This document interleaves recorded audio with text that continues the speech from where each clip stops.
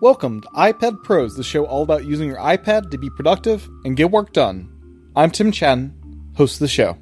We had a guest on recently, Robbie Burns, who was talking about his avoiding tag, for instance, and if he noticed he was avoiding something, he would tag it with avoiding, and he'd make a point of doing at least one of those avoiding things at the beginning of the day, and just really commented on how much that freed up his time and energy, and just having gotten that thing that was maybe occupying some mental bandwidth out of the way. It was very useful, and this is a great use for tags because it's a really convenient way to hone in on those things. You don't have to do a lot of work to find them.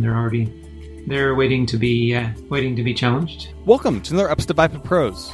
Be ready to learn a bunch in this episode with Tim Stringer from LearnOmniFocus.com. This will be one of the most in-depth episodes I've done on OmniFocus. We dive into pretty much every aspect of the application I could think to ask about. And I myself learned quite a bit conducting this interview. You can find Tim's work over at LearnOmniFocus.com. If you want to learn more about OmniFocus and the other Omni Group apps, I'd encourage you to go back to the archives of this podcast and listen to episode 59, where I interviewed Ken Case, the CEO of the Omni Group. OmniFocus is my favorite task manager for the iPad, and in this episode, you'll hear why it is such a powerful and flexible tool. As a reminder, you can support this podcast a couple of different ways.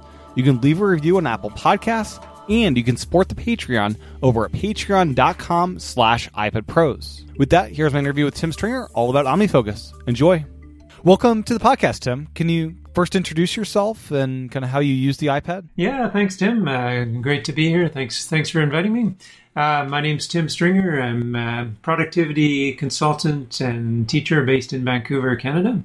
And about 17 years ago now, I formed a company called Technically Simple, which was and continues to be all about helping people make productive use of technology. And one of the offshoots of that, something we're going to be talking about today, is Learn OmniFocus, which is essentially about teaching people about productivity, but having the OmniFocus personal task manager be the focal point for that. And in terms of the iPad, I've been using that since the very beginning. I had a brief stint working for a company that developed software for iPhones and iPads and Macs around the time that the iPad came out. So I was one of the first people to have the original first generation. And growing up with technology and seeing, just how much it's gone over the years, it's the iPad really felt like science fiction, and I think it still does to some extent. Sometimes I just really marvel at this amazing piece of glass that I can hold in my hands. It does so many amazing things. And in terms of how I use it, I'm sure we'll get into more detail as we go through, but the short version is it tends to vary quite a bit depending on my context. If I'm traveling, back when I did do some traveling on vacation, especially, sometimes my iPad is my primary tech. When I'm working at home, as I am in my home office now, then the iPad is either kind of a sidekick to the Mac that I'm doing a lot of my work on, where I might be using the iPad to reference checklists or websites or something like that. But the iPad is also what gives me the freedom of just picking up and moving somewhere else to do some reading or writing or reviewing or something like that, and just having that ability to take it with me and use it pretty much anywhere is one of the things I really enjoy about it. Yeah, and do you have a laptop, or does the iPad serve that role for you, especially with the Magic Keyboard now? I've got an iMac, which is my primary computer, and then I also have a MacBook Pro that my wife has kind of taken over recently because she's been working virtually since March, so I still get to use it every so often, but the MacBook Pro tends to be more the machine I'm taking with me if I travel, where I'm going to need some features that only the Mac can provide. And many times the iPad is serving as my laptop, especially if I'm not needing to do any of those Mac-specific things. And that's definitely, if I can get away with it, I definitely prefer to just take the iPad with me and travel light and just have really easy access to my documents and everything wherever I happen to be. Sure. So with OmniFocus, before we dive into the application too much, I'm just curious, what's kind of the range of fields your clients that you help train work in? Is it a pretty vast array of where people are using OmniFocus in different industries that's being applied to? It's incredibly vast, and that's one of the things I love about this work is I don't think it would be possible to come up with a sort of stereotypical client, because I've literally worked from everyone from artists to CTOs of large companies, and it's really interesting to just see how OmniFocus can be used in so many different contexts. Like you could be an executive responsible for tens of thousands of people using it, or you could be a solopreneur who's, essentially working independently, and OmniFocus still has a vital role to play either way. So for someone new to OmniFocus, can you provide a brief overview of the application, what kind of its strengths and weaknesses are? Yeah, sure. So to give a bit of history, OmniFocus is an app that's developed by the Omni Group, who have been around for, I think it's 25 years now. So they're definitely one of the veterans of the software industry. And OmniFocus grew out of their Omni Outliner app. So they have an outlining app, which continues to be going strong. And a lot of people were using it for task management. There's even something called Kinkless GTD, which was an adaptation of using Omni Outliner for task management. So OmniFocus grew out of that as a tool that's really designed to help people manage their personal tasks. And I think the essence of OmniFocus, at least the way I approach it, is it's the place to go when you have the question, what's next? And you want to know, okay, I've got an hour or two of discretionary time to spend on whatever, and I want to know what is the best use of my time.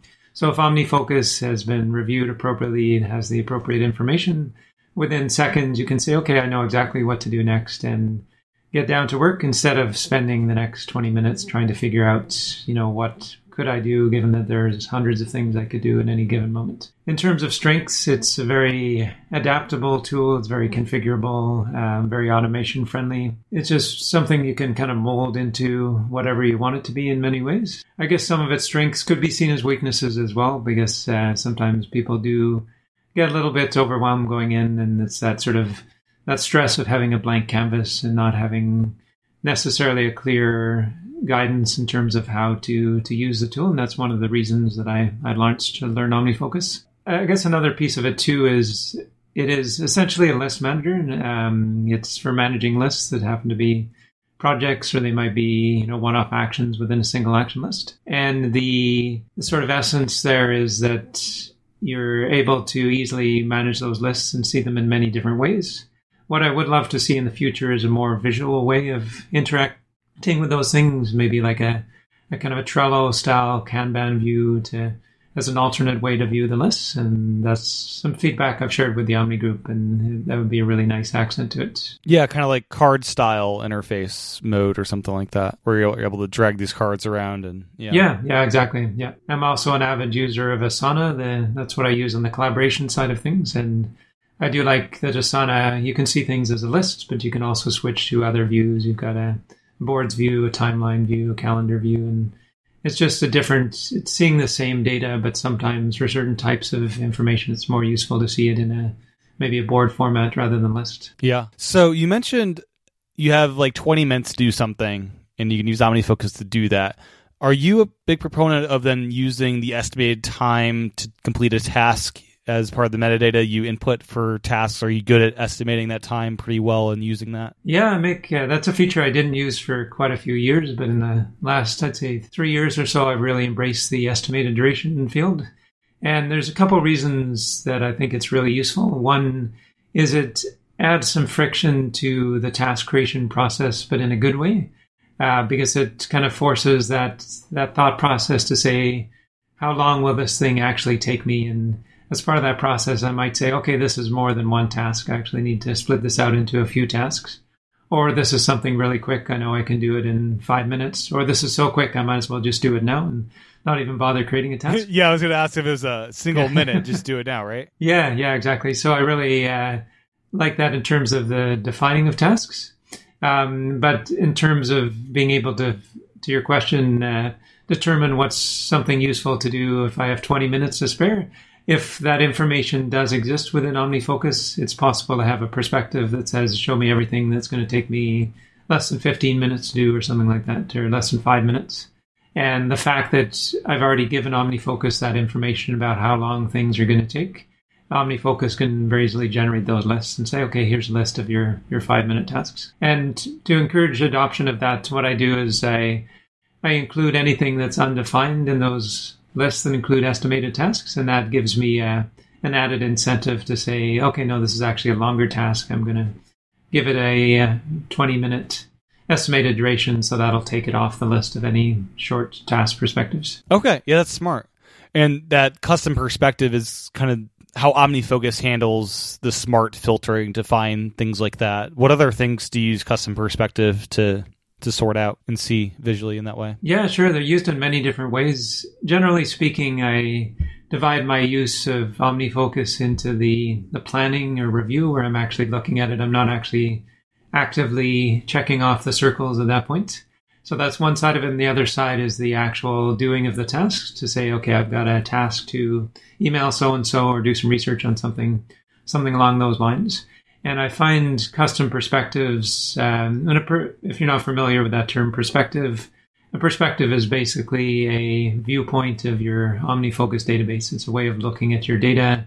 It's a way of surfacing those things that are most relevant. And OmniFocus has a number of perspectives that are built right in. The inbox is a perspective. There's a flagged perspective, projects, tags, things like that. But then you can create your own views of the database. So for instance, when I'm more in a review planning phase, I might have a perspective that shows me all of my active projects. So I can kind of get a sense of my commitment level. And that's something I look at as part of a weekly review.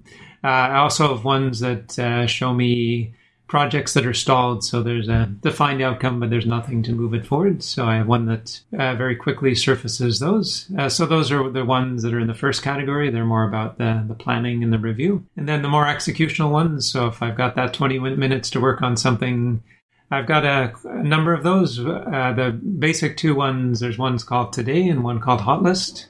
And Hot List is a subset of Today. It only shows available items that are due soon or flagged. And then the Today one is a little broader in terms that it shows things that are available that have a defer date or have been tagged with today, or I call it soon in my case. So those are the main two I would use. But then I have ones that are based on those that are more specific. So I've got a personal version of my Today list. I've got a personal version of the Hot List. I've got a consulting version of Today, a consulting version of Hot List. So I can very easily hone in on those tasks. And maybe I'm really only interested in seeing work-related tasks because I'm in work mode, so I can have a perspective that only shows me ones that are in that part of my system. Okay. And for people that have a lot of tasks to do at home and for work, you can easily separate out that and kind of forget about your day job when you're at home with perspectives. Yeah, exactly. The key is to have the system be flexible enough that you can go into whatever view is most useful. For instance, at lunchtime, I do look at my Today perspective because I want to see everything else that's on my list for today, regardless of whether it's work or personal. But then when I'm done with my lunch break, I'll go into the work-related perspectives and usually give those the most attention. Occasionally I might work from the Hot List one because there might be things across my whole system that need to be addressed before the end of the day, or I'd like to get done by 5 o'clock, that sort of thing. But it's really just noticing where I am and what mode I'm in and just asking OmniFocus to give me the list that's most relevant. Gotcha. And for those that have tried other task managers, why OmniFocus? What's special about it? Why this over things? Is it the flexibility that it offers, or what about it? Yeah, there's a few things. First of all, it is a native app, so you're getting a very native app experience. And there's a lot of task managers that are web-based, and they might have an iPad app or an iPhone app, but it doesn't always deliver that native experience where it's really deeply integrated into the operating system. So that's definitely one piece. Along that same line, having the data locally, I find makes a big difference. If I happen to be sitting on a plane and I want to go through my tasks or something like that, there's no issue because I have a local copy of the data on all my different devices. So I really appreciate that element. And the third you mentioned already is the customizability, the ability to kind of morph it into pretty much whatever you want. And I think that's the essence of a personal task manager. It's that it is personal to you. You can set it up however you want. You can name things. You can use emojis to your heart's content. You can you can really make it your own and just design it for, what do I need to personally keep track of all of the things that I'm doing, whether they're things in personal areas of life or they could be things related to large team projects. It really spans the full gamut. And getting things done is kind of what it started out as. The application was very focused on that. Has this changed over the years? Is it more general purpose, or is it still really about the getting things done methodology? Yeah, it was the original OmniFocus was definitely deeply inspired by the getting things done approach. And in some ways that hasn't changed. In other ways it has changed. I think probably the biggest departure over the years is what was introduced in OmniFocus 3 is the ability to have multiple tags. In OmniFocus 1 and 2, there was a concept of context. So that could be like at phone, at home, at computer, things like that. Those classic GTD contexts. And you could only have one for each action. But that was definitely creating some limitations sometimes, and sometimes something fit into two contexts. And maybe I have a context for John and Mary, but they both need to be present for me to have that conversation. Or there might be a phone call that I specifically need to make while I'm at home for some reason. Maybe it's some sort of a support call where I need to be beside my cable modem or something along those lines.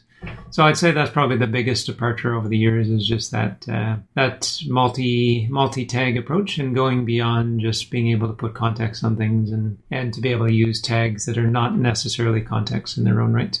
Gotcha. So you personally, you mentioned you have the consulting business. So what are some other examples of how you use OmniFocus personally to get your day-to-day life done? And personal usage, do you use it for at-home things as well? Yeah, sure. It really pervades all areas of my life. And from a personal productivity point of view, my two key tools are OmniFocus and Calendar. I use Fantastical. I'm a really big fan of that. And that essentially defines, where I need to be, or just like we're doing this interview now, having that on my calendar.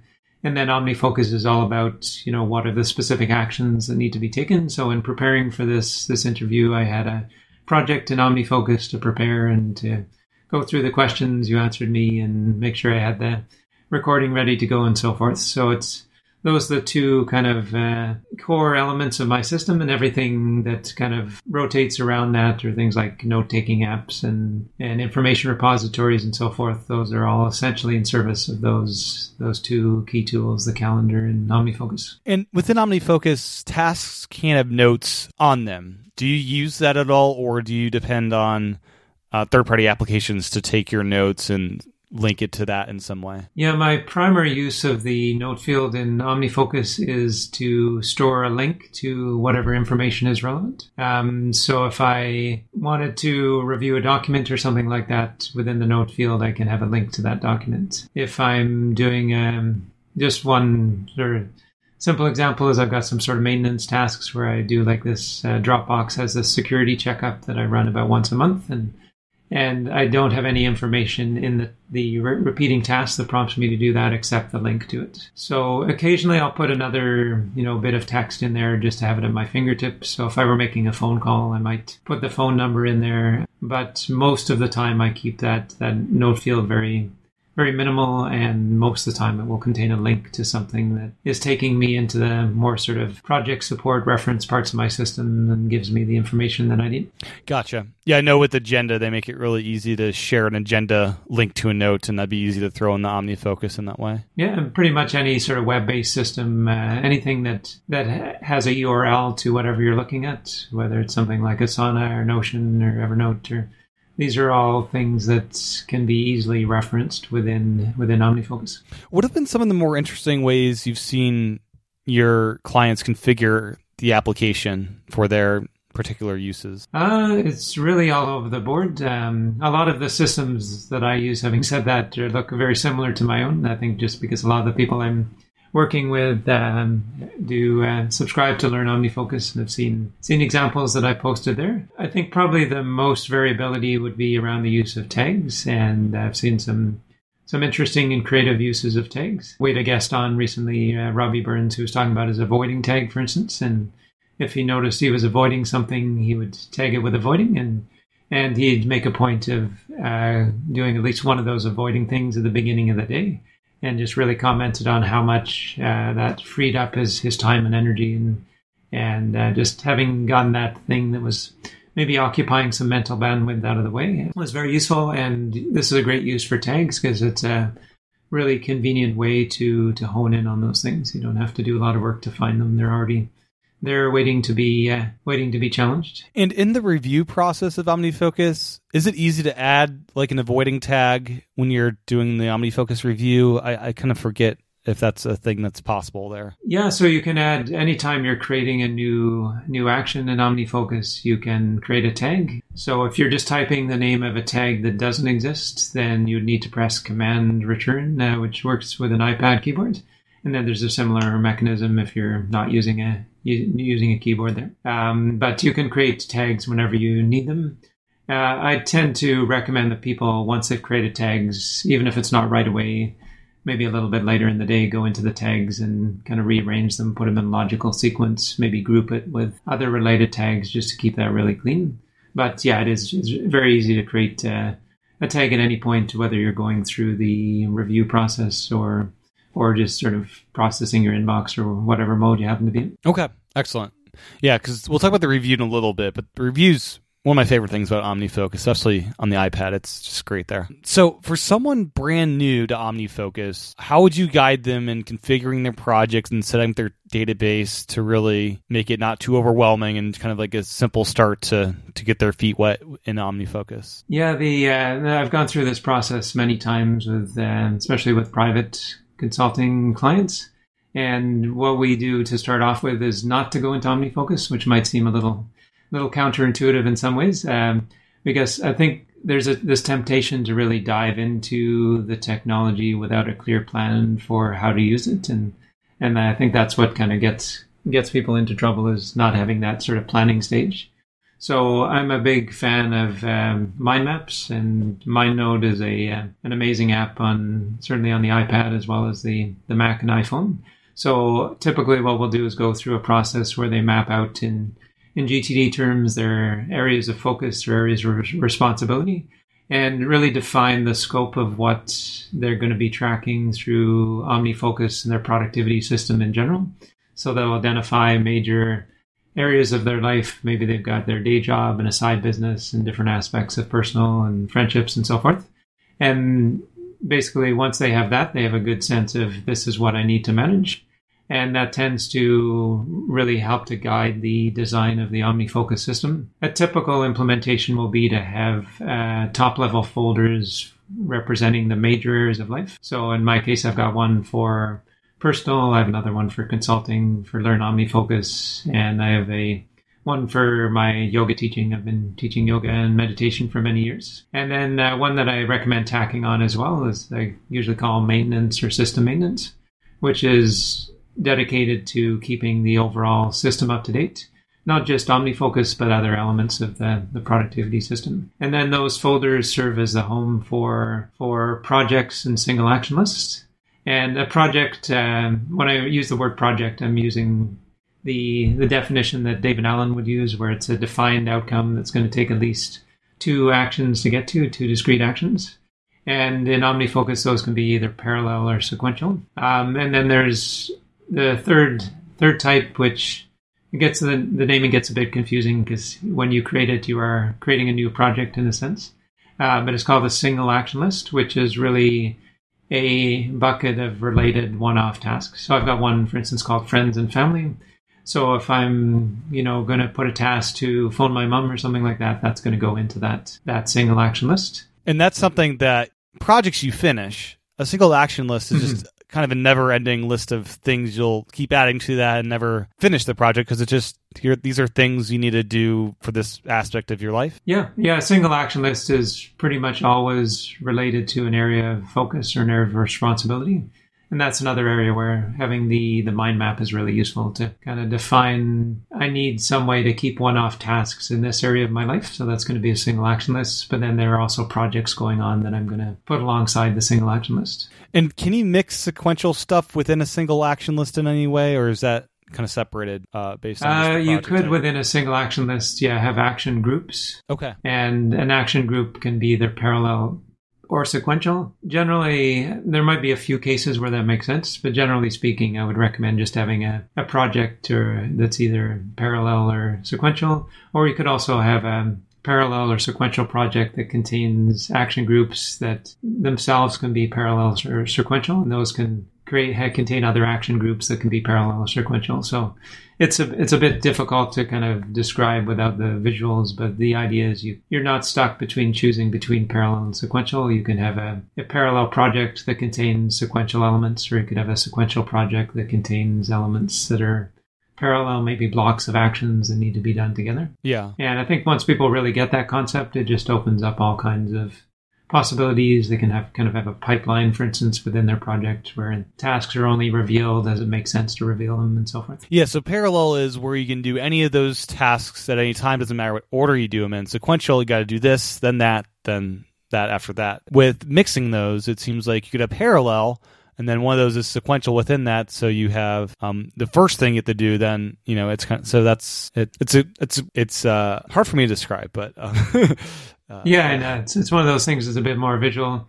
But so within a parallel project, you might have an action group where things within that group need to be done in a very specific order. So let's say the parallel project contains this action group that's sequential, but it also contains 4 other actions to be done.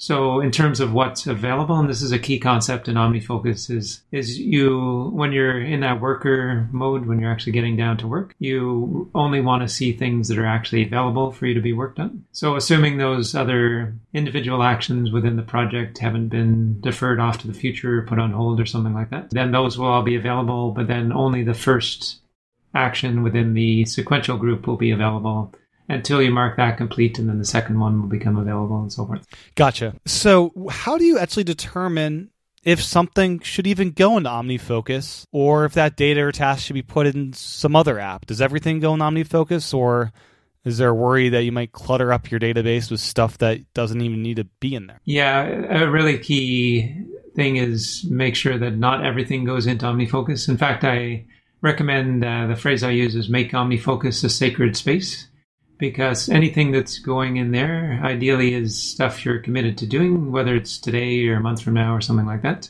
And if it's well defined, then it's going to be much more useful when you're in that doing mode, when you're actually getting down to work. The flip side of that is you put everything but the kitchen sink into OmniFocus, and you end up with this overwhelming system where you can't find the really important actions amongst all the ideas you've had and things like that. And that's usually where people get into trouble.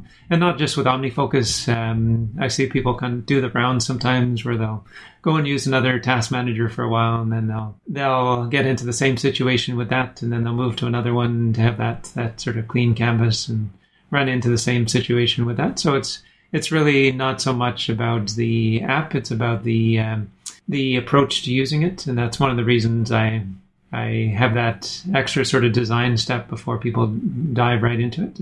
And so generally speaking, my recommendation for many people is only use OmniFocus for things that are well defined that you're committed to doing. If something's an idea or something you might do in the future or something like that, it's better to keep that outside of OmniFocus and just move it into OmniFocus once you're committed to doing it. And that keeps the system very clean and relevant.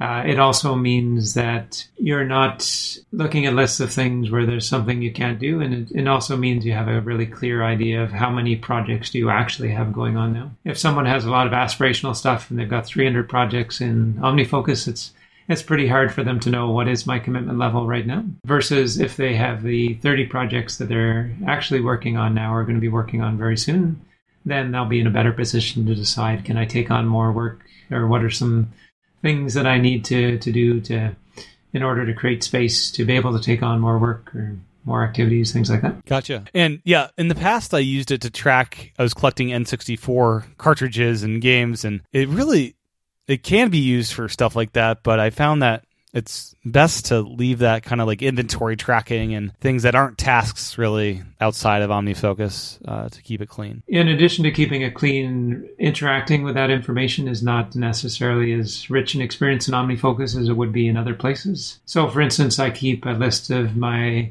books I'd like to read in Goodreads, which is an Amazon service. And the beauty of that is that I can within the context of my lists, I can see reviews. I can see which books my friends liked. I can write my own reviews. I can track my progress on the reading. It's even integrated with my Kindle, so I can access those lists on the Kindle. And those are all the types of things that I wouldn't get in OmniFocus, which is just going to be a straight list.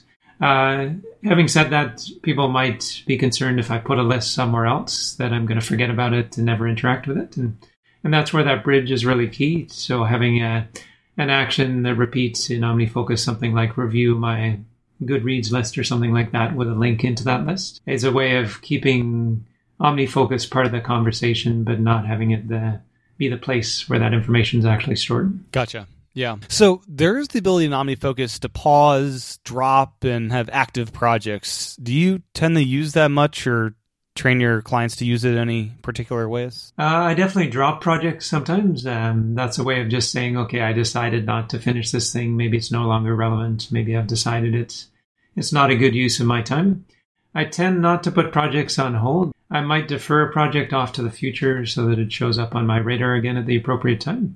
But I tend not to put them on hold because it creates a bit of an ambiguous state of, am I doing this thing or not? So I'd be more likely to move it out of OmniFocus at that point.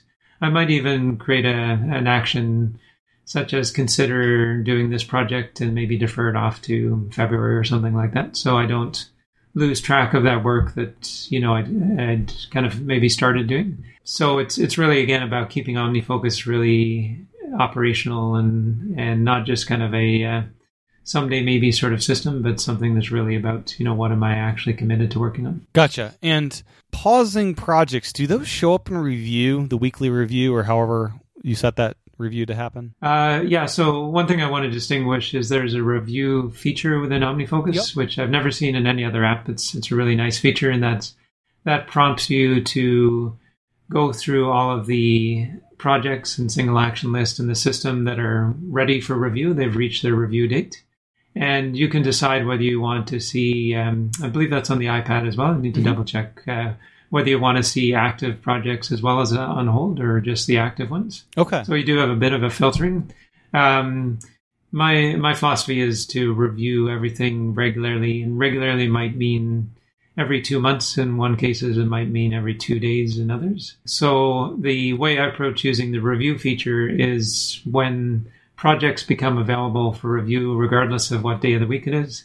I like to go in there and look at them, see if they're still worth doing. Is there anything missing? Are there things that have been done? Essentially bring them up to date, and then click Mark Reviewed. And the weekly review is more of a bit more of a high level sort of perspective on things, where I'm looking at my overall commitment levels, making sure that I've blocked off enough time in my calendar to get things done, those sorts of things. But I used to review all of my projects as part of the weekly review, but I just found it was getting really tedious. And some projects I maybe need to review more often than once a week, even if they're really time sensitive projects. So review is a feature that I use regularly, and the weekly review is also a practice that I do pretty much every week. Gotcha. So there are some alternative inputs outside of just text. You can add to tasks an image or an audio capture from your microphone. Is that something you find useful often, or? I actually very rarely use those, and I know some people find them some very, very useful. So they definitely have their place. Like I was hearing an interview with I think she was an ER doctor, an ICU doctor, somebody working in a very sort of fast-paced environment within a hospital. And she regularly used dictation to, just as she was walking down the hall, dictate, what needs to be done, or some thoughts to take into account when she's taking care of that action or something along those lines. In my case, I tend to use dictation instead of audio recording, because then it does put it into a text-based format, and I'm not having to go back and listen to that recording again. And the dictation has gotten so good on both Mac and iOS, iPad OS, that I think it's definitely accurate enough for my needs for that case. If I'm taking a picture of something to reference later, then I'll tend to take the picture somewhere else and have a a reference to it from OmniFocus rather than keeping it within OmniFocus itself, especially if that image has some potential relevance in the future. And there's a good opportunity to really emphasize that OmniFocus, I don't think, is well suited as a place to keep reference information. It's really about moving projects forward and doing tasks and things like that. That's really its forte. So I prefer to keep anything that I want to reference in the future somewhere else, and then just reference it from OmniFocus to make sure whatever action is taken needs to be taken is taken. Yeah. It'd be amazing in the future version as voice gets better to have a voice mode of OmniFocus. I'm in voice mode and you just tell OmniFocus, new project, you say the name, add this tab, just talk to OmniFocus and it in front of you doing things for you to set up your project. You can do that to a limited extent using Siri, but I've found it's generally a little too fiddly, and I always find I'm having to go in and make corrections. So right, yeah. Just a side note on the capture is I'm a huge fan of drafts as well. I've been using that, I think, pretty much since it first came out on the iPhone. Mm-hmm. And a lot of my capture actually goes into drafts. It's very convenient to capture it on the Apple Watch. You can have a complication where you just tap the drafts icon and start talking, and then it goes into the drafts inbox. And I prefer to capture into drafts instead of OmniFocus in many cases, because when I capture the information, I'm not sure if it even belongs in OmniFocus or if it is actionable or something like that. And I might be just capturing the name of a book, for instance, and then I'm just going to bypass OmniFocus and go right into Goodreads and park it where it belongs. So I found that an extremely useful tool. So you'll use drafts to input just things on your mind that you need to do, and then from drafts, you'll decide if that should go in the OmniFocus Goodreads or if it needs to go anywhere, and use kind of the share extension from drafts to send it where it needs to go. Yep. Yeah. And I have an action that actually just with one tap of the button puts it into the OmniFocus inbox without any further interaction from me. It adds really minimal friction between, capturing something in drafts and putting it into OmniFocus. And but then it also keeps the OmniFocus inbox very much geared to actionable things. I don't tend to put like an idea in the OmniFocus inbox because ideas don't belong in OmniFocus. That's where, having drafts is that more sort of central hub for the productivity system, where literally anything's fair game. I could have some random thought while out for a walk or something like that. I put that into drafts, and maybe I decide, okay, yeah, this is something I, want to create a project around right away. This is something that, I want to get going on right away. Or maybe it's something that I park in a system and don't take any action on for 2 years. Or maybe I decide to give it to somebody else because it's, a better fit for them. So it just adds that extra level of sort of decision making that I find is very useful because it prompts me to look at it and put it into the right place. Gotcha. And with drafts, do you have a custom workspace set up for the Apple Watch, or is everything kind of in one big list that you look through? For the Apple Watch specifically, I keep it very simple. I just tap the complication, start talking, and then it ends up in my drafts inbox. And then I specifically put a badge on the drafts app so that I know that there are things waiting for me to process in the inbox, so they don't linger there for too long. But a lot of the processing I'll do on one of my Macs, my iPhone or my iPad, and it's nice just being able to pick up any of those devices and go through the list. Even if I'm sitting on the couch, I might go through some of it on my iPad and put things where they belong. And so just that sort of multi-platform support is very helpful.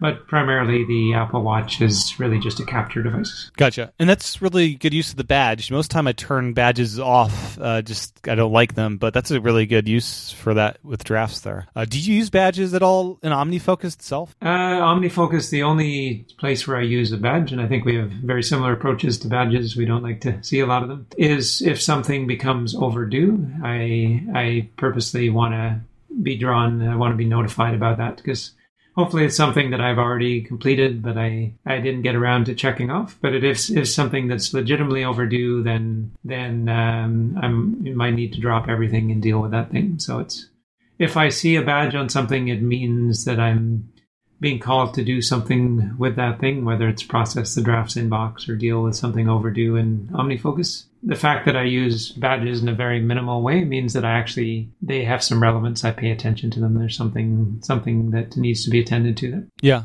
One of the more powerful things I love about OmniFocus is the concepts of defer until. And for some tasks, I don't even put a due date on. I just defer until, and this is a task I just want to start now. And I know you don't like ambiguity, but not having a due date. Do you approach any of your tasks like that, where you're just deferring until you want it there and not showing up until a certain date, and then not even putting a due date on certain tasks? Yeah, absolutely. In fact, I highly recommend only using due dates for things that are actually due.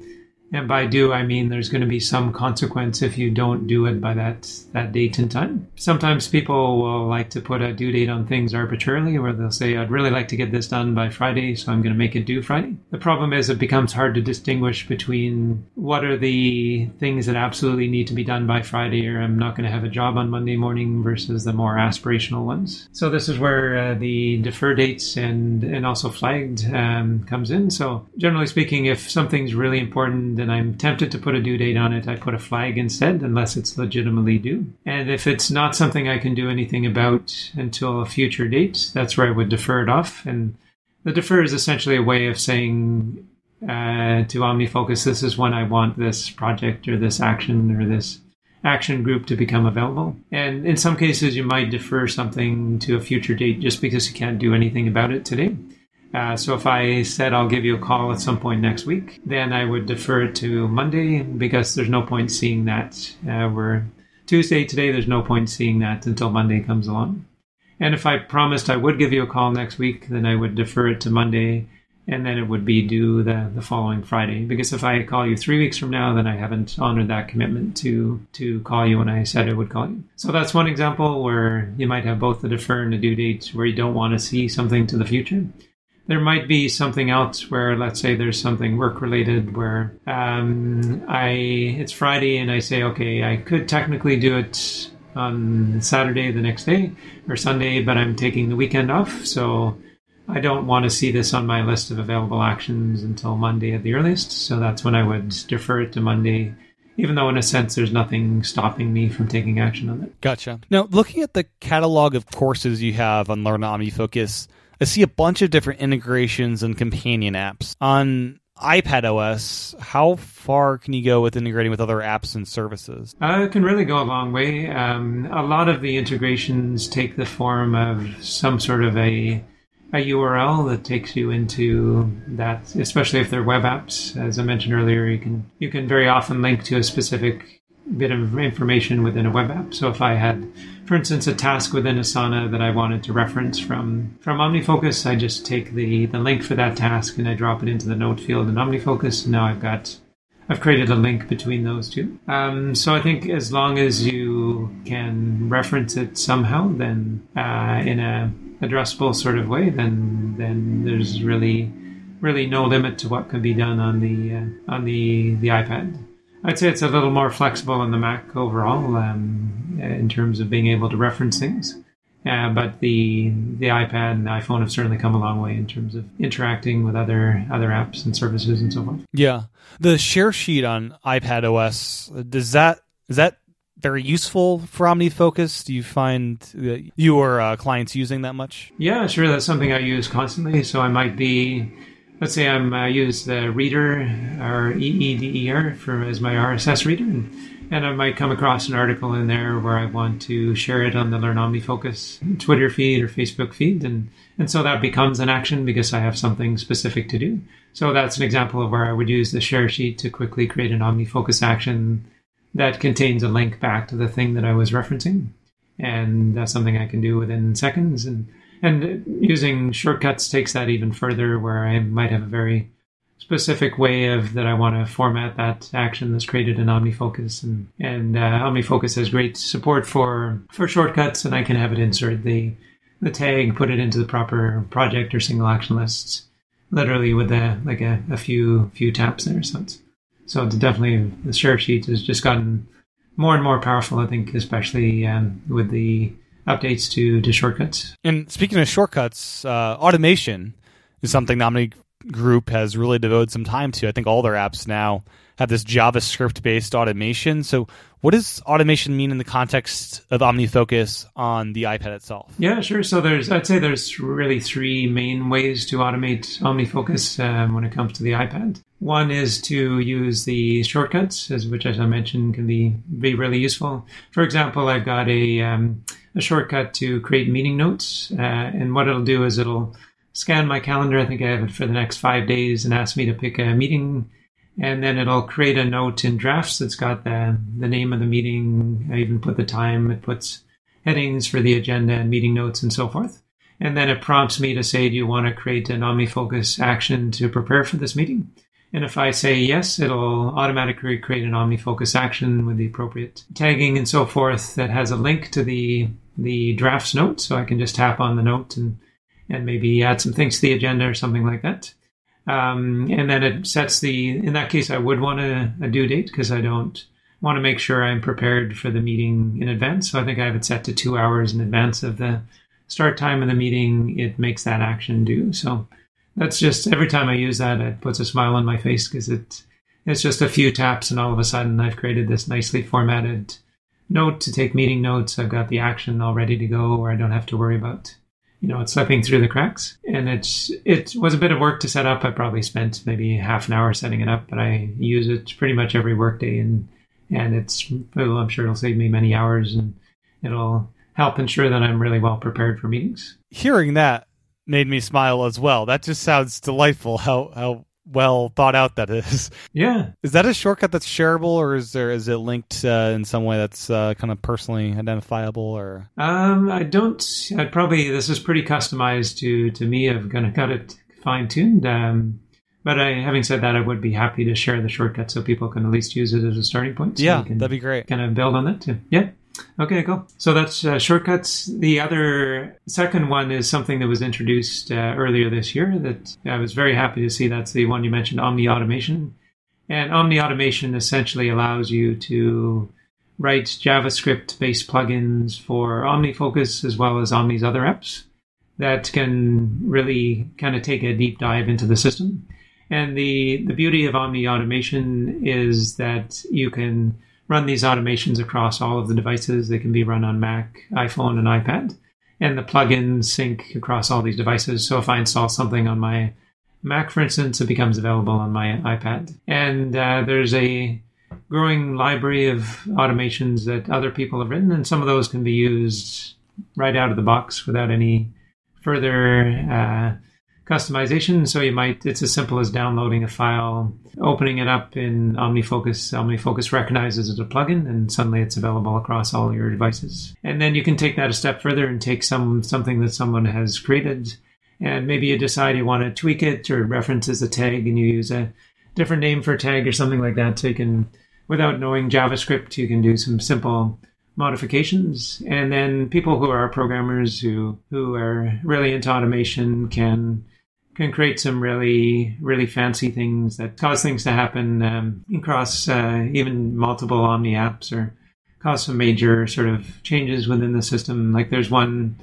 written by the Omni groups, also going into the Omni group, and that deletes your unused tags, which can be really handy for cleanup, where it goes through and finds tags that aren't assigned to anything, and it can remove them from your system for you. So that's a really exciting development in OmniFocus from 2020, and I think that's still largely untapped. There's still so many plugins that are waiting to be written that can.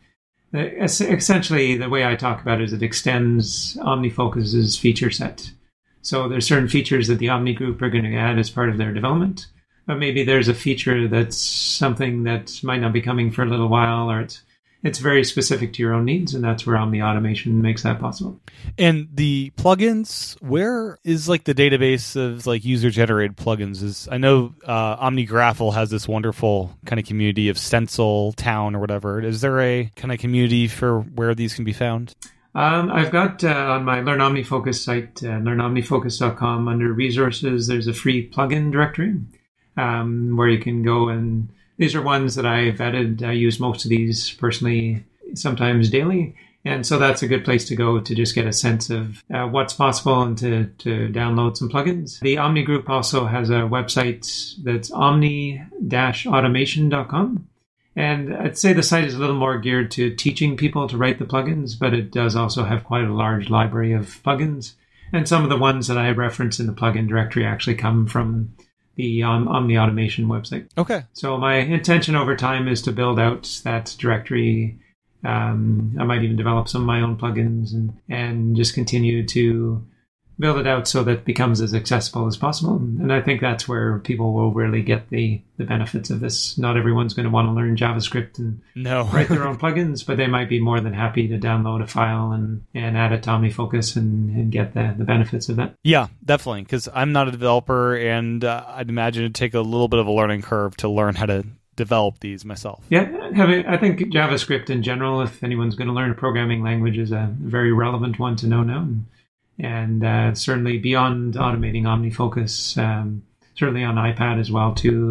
Apps like Scriptable can be used to even create widgets that display information on your home screen and things like that. So yeah, it's definitely a technology whose sort of time has come, I think. And the plugins, you can install those on the iPad itself, like download them from Safari and install them, or do they have to be installed originally on the Mac and they sync over in some way? No, you can just download them into the interact with them in the Files app and open them up there. And you just say open in OmniFocus and it'll install it from that? Yeah, or if you want them available across all your devices, another way of doing it is you can manually copy it to the OmniFocus iCloud folder. There's a plugins folder within the OmniFocus folder in iCloud. Okay, and very it cool. can be as simple as just copying it into that. So I did a course on this on Learn OmniFocus that walks through all these different steps and takes you like right from soup to nuts in terms of understanding the technology and installing plugins, even making a few changes. And in regards to the plugins, I noticed this developer mode that you can switch on in the iPad version. What does that actually enable for you? Yeah, it's almost a bit of a misnomer because I think people might see that word developer and say that's not for me, but it's something I recommend that most, if not all, people turn on. And the biggest benefit is you get an extra button that appears in OmniFocus that allows you really easy access to all the plugins that you have installed. And you can get to them through the share menu as well, but only those plugins that are currently sort of selectable. So if there's a plugin that's designed to only work if there's an action selected, then that won't appear in the share sheet, but it will still appear in the automation menu that's enabled by developer mode. And it'll be grayed out. You still won't be able to do anything with it. And just the way the plugins are presented within that extra button that the developer mode makes available is just a lot cleaner, I find, than the share sheets. So definitely a reason to turn that on. And if you are getting into developing plugins and you want to access the console where you can type commands and the API reference and things like that, you can get to all that through that menu as well. And the third way to automate? Yeah, the third way to automate is I'm a big fan of web-based automation as well.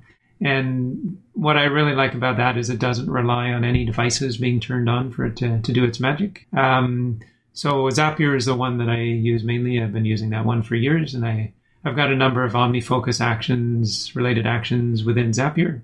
And for instance, one is whenever I finish a client call, it'll automatically generate an action in the OmniFocus inbox to follow up with that client. And in some cases, there might be no follow-up to do, and I can just delete it. But it does kind of create a safety net where I won't, have a call with somebody and forget to send some notes or something like that afterwards. It just gives me that little extra prompt to say, oh yeah, by the way, you might want to follow up with this person you just had a meeting with. And it's one of those things where I don't even need to think about it anymore. It's being taken care of in the background, and that action will be emailed off to OmniFocus and it'll show up in OmniFocus on all my devices. So with automation, what do you find yourself using on the iPad more so? Do you use any of the plugins, or is it more the web-based stuff that you don't even have to think about? Yeah, certainly some things that are only really practical using shortcuts. So for instance, the shortcut I mentioned earlier about creating a draft in an OmniFocus action and so forth,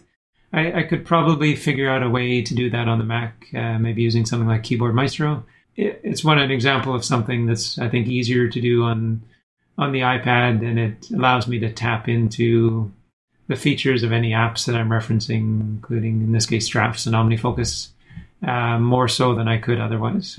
So I guess it depends. There's definitely things that are easier to do on the Mac that might take me 20 minutes to do on the iPad and 20 seconds to do on the Mac. So that'll kind of dictate which ones I go to. Sort of a bridge is like if I'm traveling and I only have my iPad, I use the Screens app to interact with my iMac back at the home office. Isn't that great now with the Magic Trackpad, the Screens app? It just feels like you got a laptop in front of you. It's great. Yeah. And I'm, for all intents and purposes, I'm sitting there using my Mac. It just happens to be through my iPad. The iPad's essentially acting as a terminal.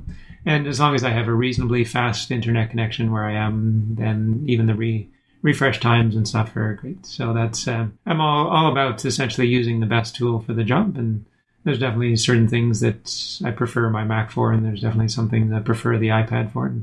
And sometimes it's just on a whim. I just want to go sit on the couch now, and I'm tired of sitting in my office. I just want a change of scene. So it's nice to be able to just grab my iPad and pick up work where I left off. And that's one reason I tend to favor apps and services that work well across all of the different Apple devices. Yeah. So the forecast was added a while back, and it's one of my favorite ways to look at the week ahead. Is this something you find yourself using much, or do you rely on other ways to figure out what to do next? Yeah, it's I really like the forecast feature. It's one that I've been using since it was introduced. Some people will actually use it as their kind of to-do list to say, what do I want to work on today?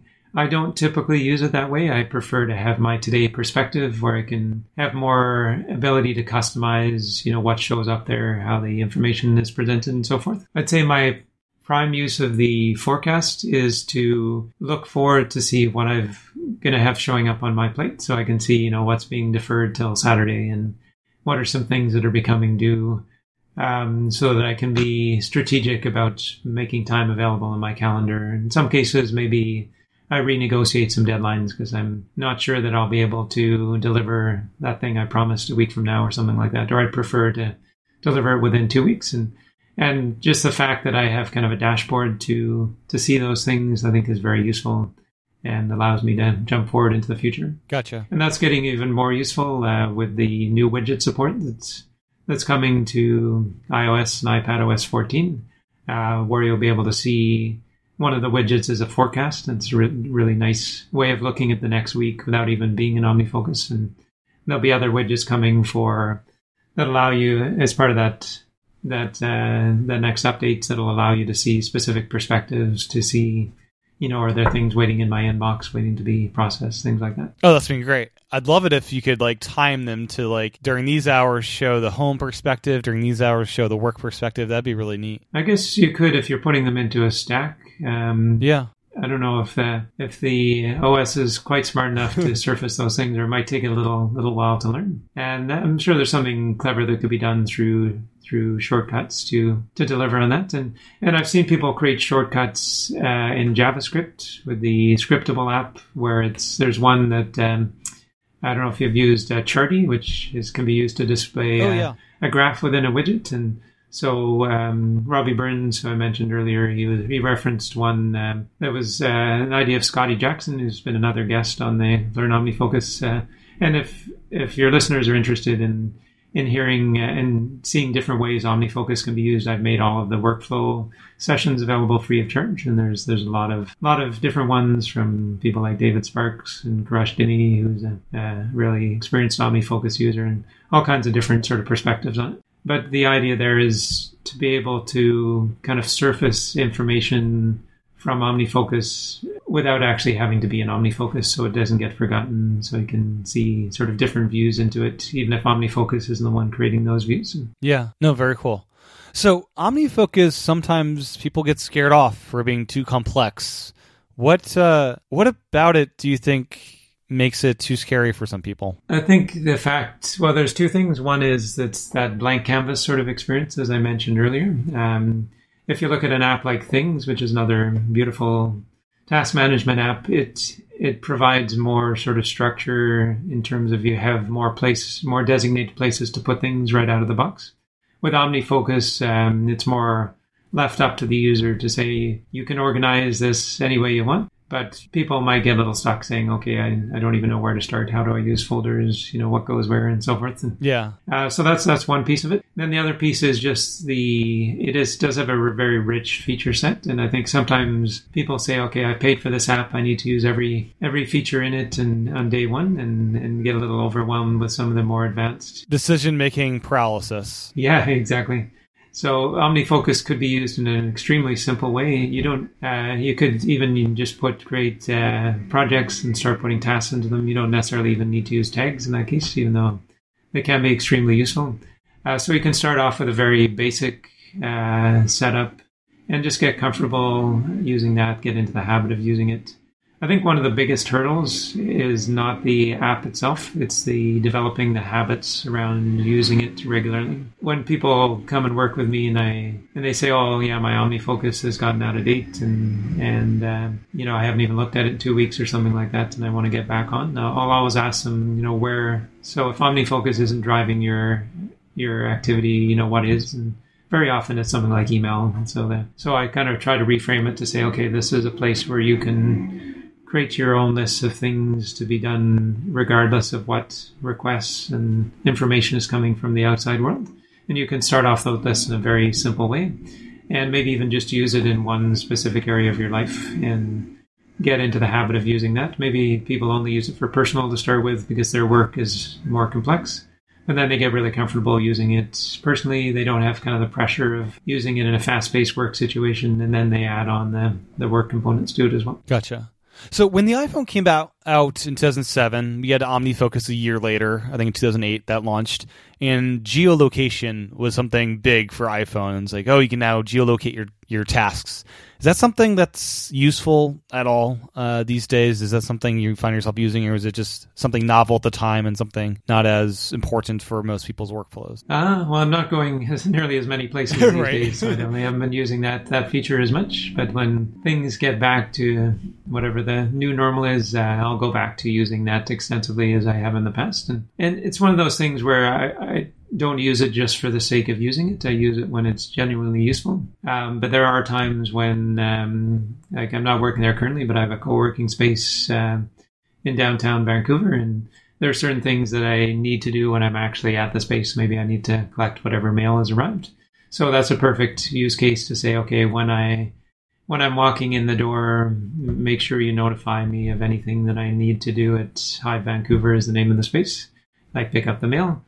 Because I might just go there, work, and not realize till I get home that I didn't collect the mail. So for things like that, I think it is very relevant. If it's something a bit more arbitrary, when you could do something anywhere, but for whatever reason, it's notifying you at specific locations, those are the types of things I would tend to turn off. And notifications in general, I take a really minimalist approach to it and try to keep them as sparse as possible, including both like badges, alerts, and things like that. And those notifications that I do receive, I actually pay attention to, and they're genuinely useful. Yeah. And then another thing back in the day that was very popular was the kind of using people as like I guess it's now in the tag category of what you'd use the people thing for. Is that something that you find yourself using? I use that, I'd say not as much as I used to, because I tend to, especially if it's work related, I tend to have meeting agendas, and so what I need to talk to that person about more likely lives in that drafts as a checkbox item in there. But I do have, especially in the personal area of life, I do have people tags, and that might mean that I'm there with the person, in person, or it might just mean, they're on the phone and I quickly pull up the list of things I need to talk to that person about. So yeah, again, this is, I think anything that allows you to hone in on those things that are most relevant in the moment is useful. In this case, having a person tag is going to help me hone in on things where I need that person to be present in some form to take action. Yeah. So on the Mac, Apple Mail, seems very well integrated into OmniFocus. That's not the case on iPad, is that right? And I think on the Mac, you can even have like your OmniFocus act as like a server where you can email into OmniFocus. In what ways can you integrate email into OmniFocus, and do you do much of that? Yeah. So you have, first of all, you have an Omni Mail Drop account, which when you create an Omni Sync server, which is the the way that you keep all your devices in sync. So you create an OmniSync account to do that. And that comes with an Omni mail drop. So you can actually just email this email address from anywhere, and it'll end up in your OmniFocus inbox. And that's without the Mac open. That's part of the server sync solution. Yeah, so that's something the Omni Group provides as a service. And so it doesn't matter what device you send it on. You could somebody could send it on Windows, and it would still end up in the inbox on all their OmniFocus apps on all their devices. On the Mac, you have a service that can be tied to a keyboard shortcut where you can say, send the selected email to OmniFocus. And what it does is allows you to create an action with a link back to the original message. And that can be accomplished on the iPad as well, but it's not quite as convenient, which is one of the reasons I'm more likely to process emails on the Mac. But if you have the OmniFocus and Mail running in split screen, you can actually drag a mail message right into your inbox or even into one of your projects, and it'll add that as an action, and it'll create a link back to the original message. So it's still useful. What I'd really like to see, and I was really hoping this would come with the latest iPad OS 14, is more of a share sheet functionality where I could just say, select a message and say, share this off to OmniFocus, and have it do essentially the same thing as the service does on the Mac. But it didn't happen so far. Maybe when iOS 15 comes on. Yeah. The Siri has the remind me of this email thing, but I think it's stuck with the Reminders app is how that one works. It's worth noting as well, too, there are other mail clients. There's ones like Spark and AirMail, and these have built-in OmniFocus integration as well. But for several reasons, I've decided to stick with the native mail app on across all my devices. And one of the main reasons is I rely on some mail plugins on the Mac, and those just don't exist for any of the third-party email clients. Yeah. And given that I'm using Mail on the Mac, it makes sense to use it on the iPhone and iPad as well, because I want to take advantage of things like the VIP notifications and so forth. So OmniFocus on the iPad, what kind of OS level features does it take advantage of? I know drag and drop was added back in the a couple years ago. How was drag and drop used in other iPad OS related features? I don't find I have much of a reason to use drag and drop in apps other than Mail. Okay. Trying to think of some specific use cases, but when you're dropping a project, you mentioned you move it outside into some other app. How do you end up? Is there a share sheet you export your old project off with, or how do you do that? If I'm dropping a project, the implication is I'm done with it, so I don't even generally bother putting the information anywhere else. Okay. It's more the fact that I'm dropping it means that it stays in kind of the history of OmniFocus. It's not gone from the database, but I'm not going to see it even if I say show me all. I'd see it if I say show me all, but if I show available or remaining, it's not going to show up. So it's pausing's where you'd want to do that, right?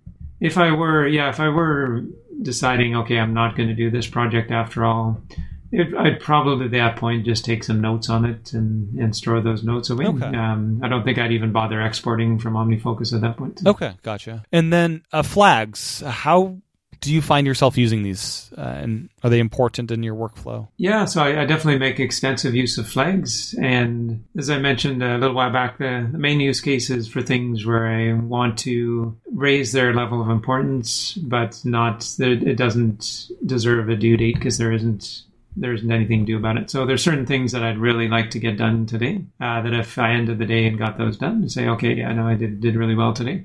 I could technically do them tomorrow if something major happened today, the power went out or the internet or something like that, and I just couldn't do that work. I'm not missing any deadlines by not doing them. But the fact that I do them today is going to make tomorrow easier, or maybe it's going to make someone else's life easier because I'm taking care of something that's going to make their job easier, those sorts of things. So the key with flags is to use them sparingly. If you have 100 things you can do today and you flag 90 of them, then flags are not very not very relevant at that point. But if I have a bunch of things I could do today and I maybe flag like 5 of them, and once I've done those 5, I can go back and flag some more. It's just pulling them onto my short list. Gotcha. And the fact that I can combine them with due soon items as well makes them even more useful, where I can kind of pull that list together where the due soon items are going to show up there automatically, and then the flagged items will show up there just because they're available and have a flag on them. Very cool. And then the last question I have for you, OmniFocus is available on the watch, iPhone, iPad, Mac. Do you find yourself using on the watch and iPhone, and how does your kind of usage change between the different devices you're on? I'll add one more to the list. It's actually available on the web as well. And that's, I think, primarily used by people who have like a Windows computer that they use for work and they still want to get to their tasks. And it started off pretty bare bones, but it's definitely come a long way. They just added support for custom perspectives, which is something that didn't exist before about 2 weeks ago. In terms of the watch, sometimes I'll use the watch to just kind of get a barometer on how am I doing today. So I can put the count for my hot list can be displayed as a complication on the watch face. So as I glance at it, I can see, okay, I've got 3 more items on my hot list. And I think any time where there's a visual cue, and this is one of the biggest challenges with technology, is things too often get buried and forgotten. So having things like complications on the Apple Watch and then widgets on the iPhone and iPad really help to surface those things. Every time I look at my watch, I get that little cue, oh, you've got some work to do today. Or every time I open my phone, I see that widget to show me there's 3 things that are due before the end of the day. Then I'm much more likely to interact with those things, and I'm much less likely to have them slip through the cracks and then create this unnecessary stress. Gotcha. And anything else about OmniFocus we haven't covered that you'd like to before we wrap it up? I'm sure I could go on for hours more, but I think those are definitely the key points that I covered today.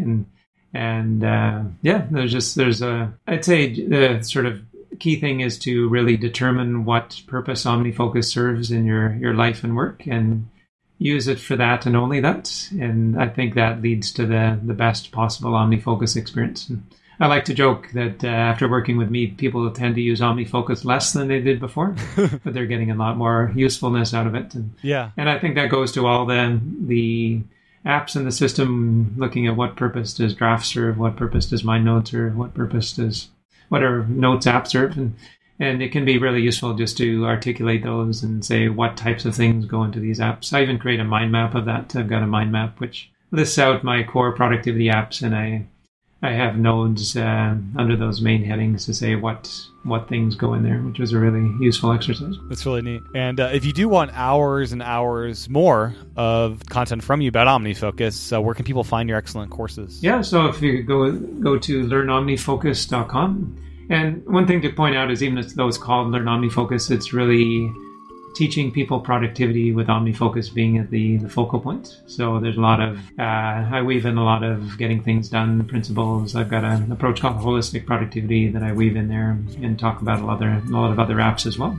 And there's also a live component. I really enjoy connecting with people. I've had people join from over 85 countries now. And so we have some theme sessions. Like this week, we're doing one on using OmniFocus and MindNote, and then we do these small group office hours, I call them, which is a maximum of 10 people per group, and everyone's on video, and sometimes we have people from like 7 or 8 different time zones just in this one session, and just have some amazing chats in that as well. That's really cool. Well, thank you so much, Tim, for your time today. It's been wonderful learning more about OmniFocus, and it makes me kind of want to get reinvigorated and dive even deeper into this application I've used for so many years now. Okay, well, I really appreciate the opportunity to be on your podcast, and thanks to everyone for listening.